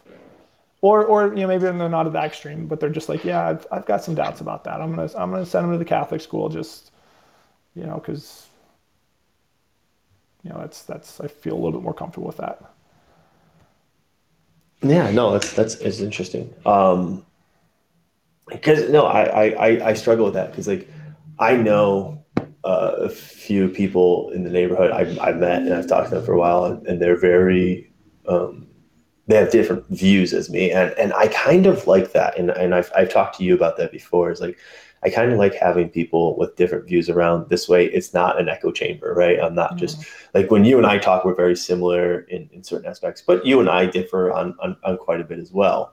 And Jim, same thing. Like, some you guys might be believing one thing way more than I do, but I might still be on that side. Like, I float in the middle a lot. And I blame that on my need for everybody to like me. I mean, you've identified the problem. real talk. Yeah. I need everybody to like me, and I'm not blind to that. So, Yeah. But so it is interesting to me, that that you say that you talk to people and this is how you approach it, because like, that's one thing that I'm struggling. I don't want to come across as like, oh God, he's one of those right wing nut jobs, and I'm like, no, I'm right wing on certain things, I'm left on other. Like, I don't know, it's so difficult. I was sitting outside on my front yard with my daughter and my brother, and he was in town. And we've got a couple empty lots around us that are being sold. And some lady was looking at one of the lots, and she walked up with her kid, and she was like, "Oh, do you guys live here?" And I was, I wasn't an ass. I didn't say no. I'm just sitting in front of this house. I said, "Yeah, we live here." And she said, "Oh, how do you like the neighborhood? We're looking at this lot." And part of me was tempted to be like, "Yeah, it's a good neighborhood as long as you don't wear a mask and don't get vaccinated." or like some sort Yeah. of like to scare her off, to be like, oh yeah, if you've got political beliefs or philosophies that are way different than mine, I don't want you living near me, so let me just get that out of the way right now. I didn't say that, because I'm not quite there yet with how abrasively I want to interact with the world. I just told her, yeah, it's a great neighborhood and all that stuff, but like, and the lot's reserved now, so I think she's gonna buy it, so I didn't scare her off. But to the same extent, you want to live around like-minded people to a certain extent. I Yeah. No, I won't be convinced of that otherwise. Like, the it's that pack mentality. Everybody's got that though. it doesn't, yeah, it doesn't have to be the exact same views on everything, but listen, if yeah, we don't have to go into specific examples because it'll just get me in trouble. But like, yeah, I want to live around people who see the world relatively the same as I do, because you know that's who I'm going to be interacting with. That's who my kids are going to be interacting with. That's just seems much more enjoyable. I've lived in the Yeah. alternative, right, of downtown LA, downtown Miami, where it's not that people had different views than me. I just didn't know what their views were because you know you don't know these people, and there's something maybe quasi appealing about that. Well, yeah, I think it's very appealing to, have your privacy, but at the same time, I think the real appeal is to have, like you said, like-minded people around you. Um, Yeah, so you want to know my real goal? I think we should go with, and I think you're attuned to this. Build a Like, compound. no, even better, way better. You're on the right track though. So like cowboy or like Indians, they were settler people. They took their teepees and Native Americans, thank you very much. dots, feathers, whatever. So Oh, you take your teepee, you pack it up, you move, set up camp, live there for a while. Same thing happened with the Mongolians and the steppe people in Asia, right? Let's do that, man. Let's get a group of 30 people. We pool our resources. We all get RVs and campers, and we move to Tennessee. We buy a piece of property. We live there for like 3 months, 6 months, a year, whatever. We have cows. Whenever we're done, we pack up. We move to Utah, set up a new camp. We're like modern steppe people, modern Indians. um, All I'm like-minded, relatively like-minded people. I'm on board with it, but I feel like your wife, my wife, Jim's wife, would not be on board with that. Well, but that's the new world we're going into where So, we don't have women's rights so anymore. The men just decide and we do what we want. oh, oh my God. It's Yeah, so alpha. They'll go along with it. Women we women just want an lost alpha listeners male. again. Damn. Well, I'm kind of joking, but Yeah, exactly. You're the modern step people. I think it's going to be a movement. I mean, you're going to see it. I'm convinced you're going to see it. I don't think it's for me, but you will see some like MSNBC hit piece on modern nomads.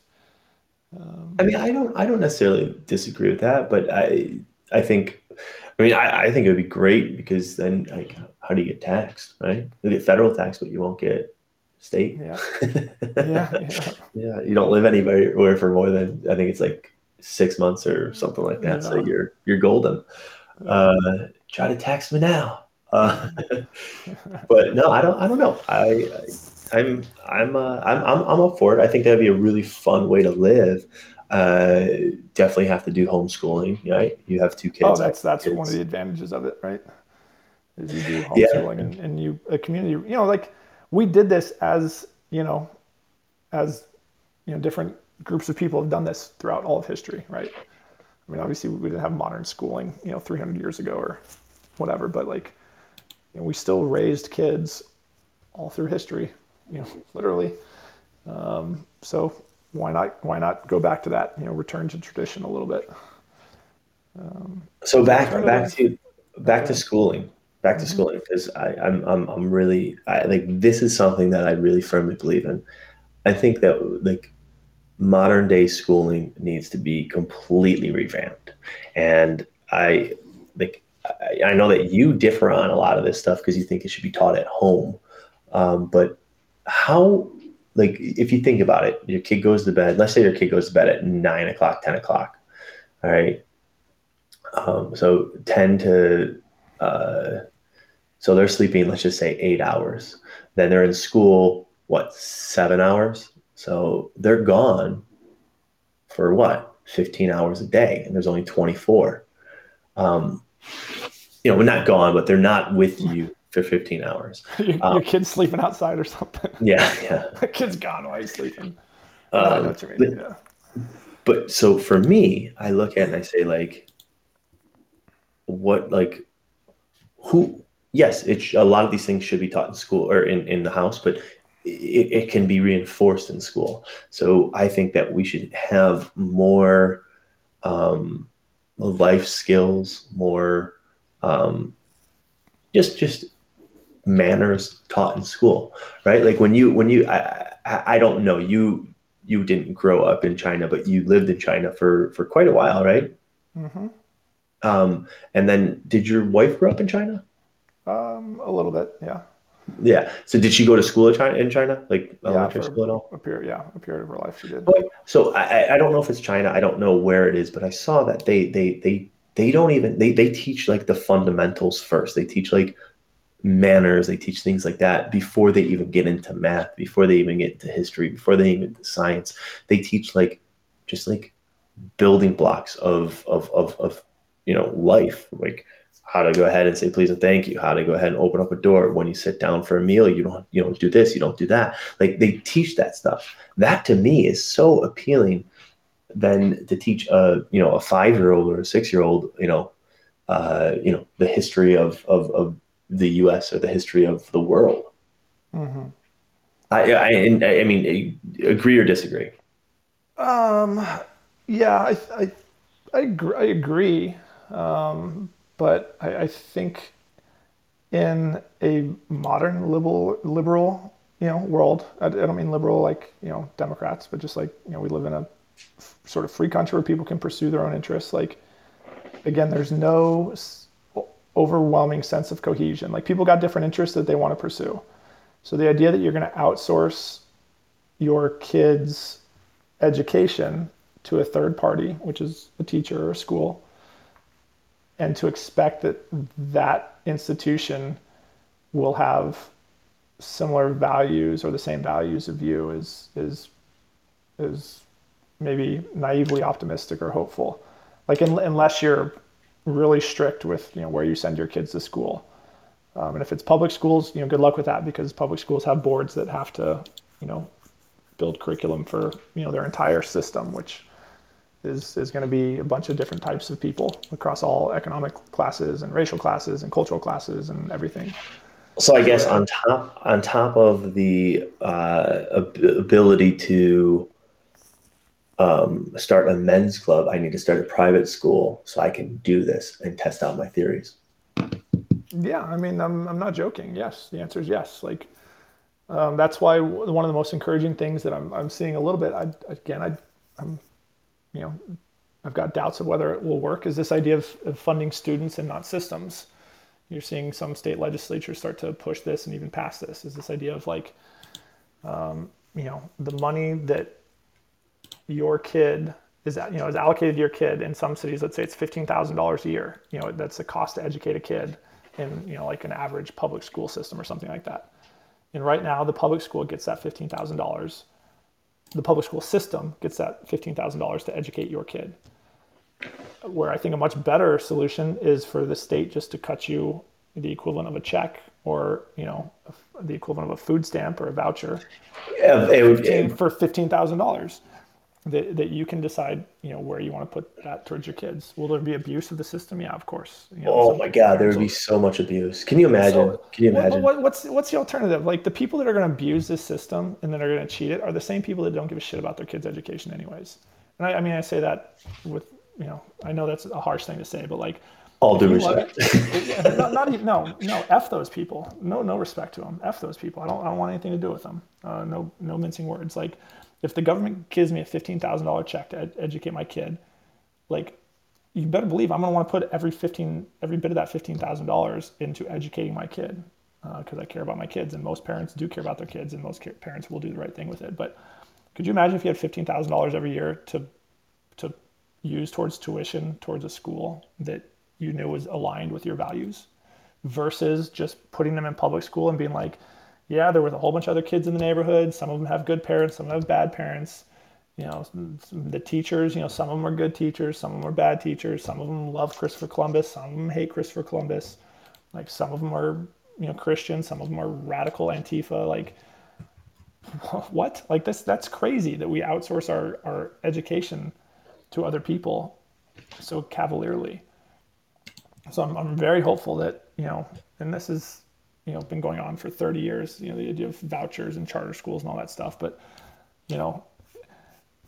if we are a serious nation that cares about our kids, which, I think most parents do, we should be allowing parents to, like, I get the idea of public school traditionally, this idea that, like, okay, this is an opportunity for the government to, in essence, propagandize their kids. Again, I don't say that pejoratively, but into building a common culture so that, if everybody goes to public school, then we all have this sense of what it means to be an American. And as we come out of public school, we've all got this sense of, patriotism or, commonality or whatnot. Like, there used to be an argument that there was a public good to educating kids in a public school system. I think that is completely out the window now because of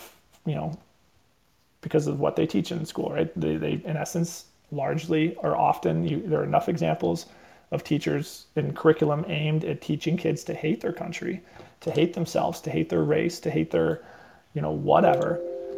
And there's no reason, like, this provides no public good to society now. And the fact that we fund this with our public tax dollars needs to change, and needs to change drastically. Because I would feel much more comfortable spending $15,000 sending my kid to a school run by Jeremy, because I have belief that Jeremy would be, promoting values and curriculum that are consistent with, what I think is important. 100%, no, because I think you're an idiot 10% of the time. But I'd be willing to take the 10% idiot Jeremy versus, like, the toss-up card of, like, you're being generous with saying 10%. It's your podcast. So,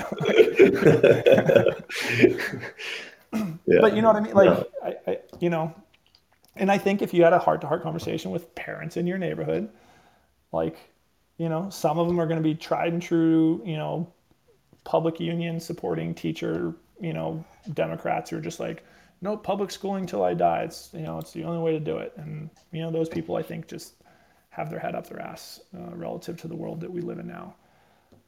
But I think there's plenty of people in your neighborhood who would say, man, please, like, give me an education system that I feel comfortable sending my kid to. Yeah, I think, because $15,000 is a lot of money. Like, that's what most, like, that's kind of like ballpark what a lot of private schools cost. Yeah, for sure. And the reason, public schools, like, I guarantee your kid's not getting $15,000 worth of education at public school, right? Because, half of that is more, or whatever, a huge percentage of that is tied up in administration stuff and paying for pensions for, teachers and just all this other crazy stuff that, I'm not trying to shit on public school teachers or anything like that, but I guarantee you your kid's not getting $15,000 worth of value. Yeah, I don't know. Like, my public school education was great. I legit had amazing teachers. I didn't have a problem with it. I didn't think that they were forcing me to think one way or another. Mm-hmm. It was actually really cool. But I think that the trend has now shifted. I think for sure. And to be honest, like, I just wish, education, just like the news and just like, certain things should just automatically be biased, or not biased, impartial. It shouldn't be one way or another. You should be stating facts. You should be stating, like, 1 + 1 = 2. Yeah. Facts work in math, but, facts work in science too. Science, maybe. I'm not so sure about that. Like, look at where science has us now. H2O is water, right? Can't make up water without hydrogen and oxygen, right? Okay. Yeah, to the extent, as long as you have very tight parameters on that. But as soon as you get to history, that's where our problems lie. That's why politics and education history has is facts. culture. No, history has facts, though. No, history has no facts. History is written by winners. Okay, that's true. That's true. But I mean, are you saying that like World War II was not started by the U.S. didn't get involved after Pearl Harbor, bombed us? Are you saying that? Why did the Japanese bomb us? I mean, Okay, you don't know, right? Why? I don't know. Yeah. Well, yeah, we don't talk about that. Is it because we put extremely high tariffs on Japan and their oils, and we, in essence, threatened them into bankruptcy, and they felt that they had nothing to do but to enter the war to bomb us because it was a last recourse? Were they pulled into the war by Roosevelt? So Possibly, but we don't talk about that because let's just talk about the fact that they bombed us because Well, if that's the case, that's even worse, right? Like I would much rather them just be like, no, we agreed with the Germans, right? Because if you go ahead and say, well, you put a lot of tariffs on us and we're forcing us into bankruptcy, so we decided to bomb you, I would go ahead and be like, well, that's the most ridiculous reason to bomb somebody ever. Why? If somebody threatens your livelihood? Like, I mean, you're just gonna sit there and take it? No. Like, I'm not justifying Pearl Harbor here, but like, I'm just saying the fact. I mean, like, I'm open to doing that. Like, don't get me wrong. Like, I'm open to having that conversation. Like, there are two sides to every story. I don't think like Japanese people woke up with just some like violent rage in their eyes one day and said, "Let's go bomb America." Like, there are two sides to every story. So this idea that like, okay, we entered World War II after the bombing of Pearl Harbor. That's a fact. That fact in isolation doesn't mean anything. It needs context, and history without context is meaningless. So yeah, I mean, no, I agree. Yeah. So, but these are really important conversations that are either not being had in school because we don't want to have the conversations because we want to promote some level of propaganda. Again, not a bad thing necessarily, or because we're incapable of having the conversations, or and I think what's happening more recently is you have a radical group of people designing the curriculum that are doing so with the explicit intent, maybe not explicit, but definitely with the intent, I think often explicit, of undermining American values and undermining our sense of community. And sometimes it's for very nefarious reasons, and sometimes it's for less nefarious reasons, but it's definitely happening. And the idea that you're going to be able to just teach facts in school around subjects like history, I think is probably unlikely.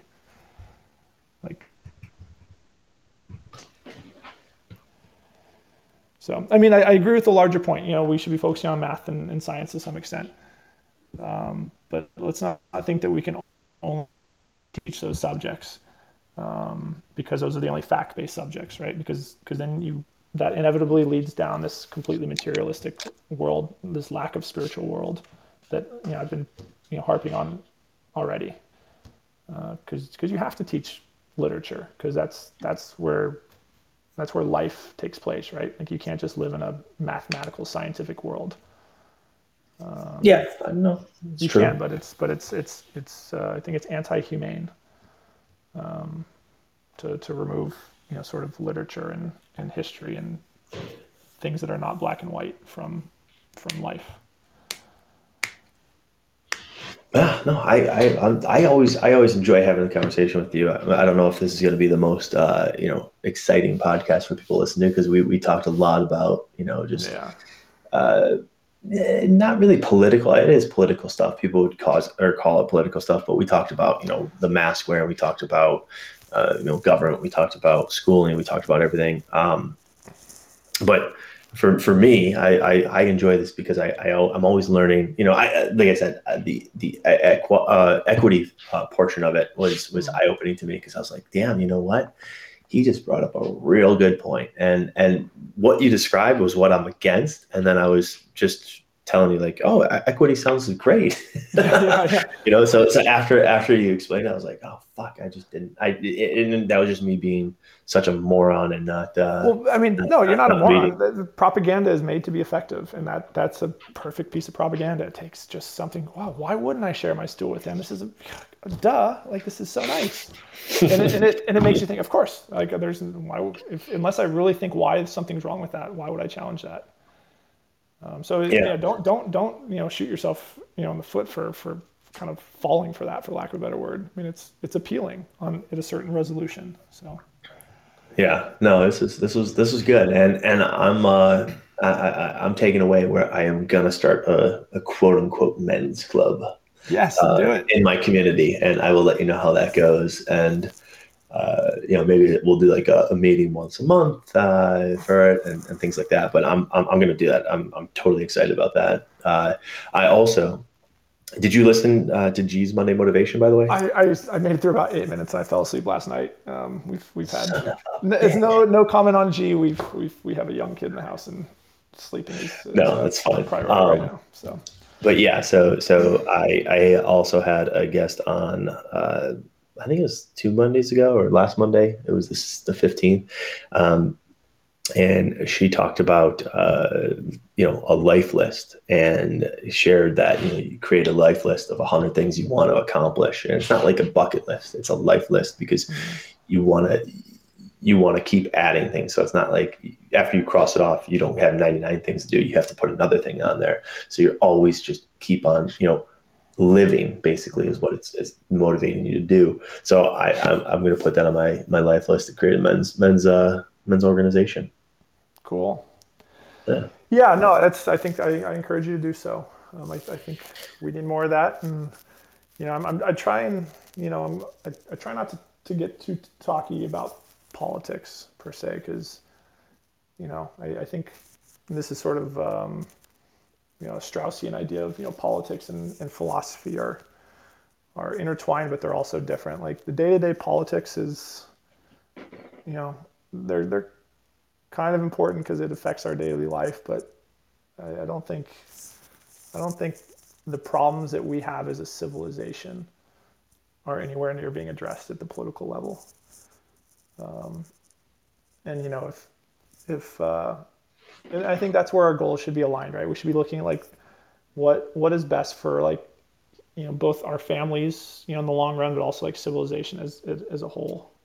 I tell you, I told you this before. I told you this when you and I had our little thing that we did, our podcast thing that we did, and I immediately think of what's best for me, then what's best for my family, then what's best for my extended family, then my community, then my and you keep on building out like that. I hate to sound selfish, but that's the way I think. And so when you said that, it just brought back that the thought. I'll pull it up and I'll send it to you. Just this last week, and again, I haven't looked into how robust the study was, but there was something going around talking about how I don't know what the dividing line was. I don't think it was Republicans and Democrats. I think it was maybe people identify as conservative versus liberal or something like that.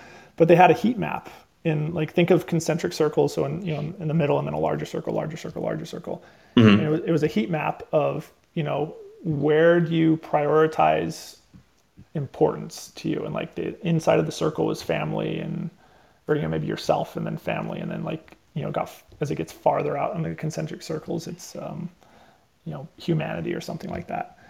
And the heat map for the conservatives was much more focused towards the middle of the circle, and the heat map for liberal, I'll look and see what the dividing line was, but let's call it liberals, was much more towards the outside of the map.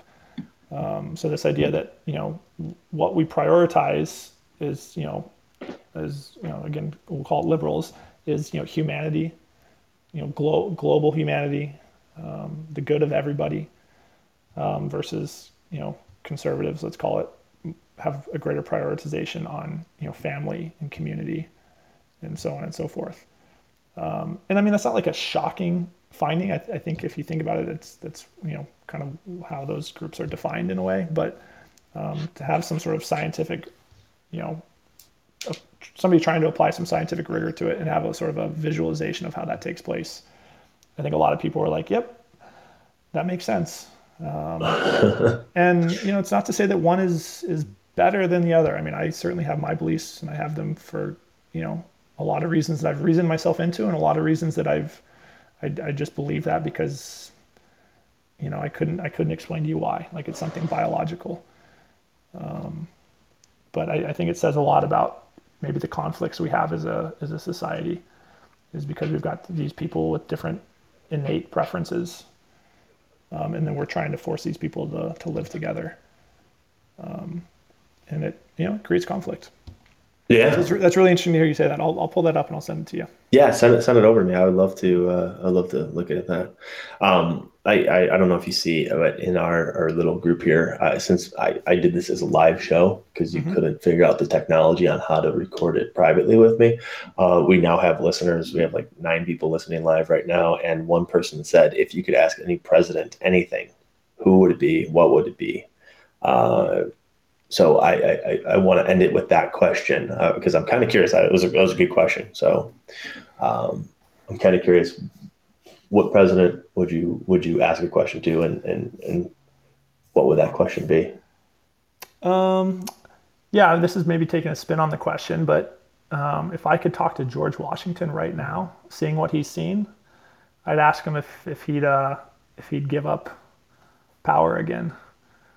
That's sort of George Washington. Sort of one thing that he's sort of admired for is he could have become a king or a monarch maybe, but he decided to give up the throne or the presidency. That's a great answer. Yeah, but now that he's seen what he's seen, yeah. Wow. How do you do that? Love that. I was gonna go more. What's your favorite ice cream, Donald? Yeah. like how was it with wood teeth? No, I'm kidding. No. I was thinking more along the lines of like asking, any real like wartime,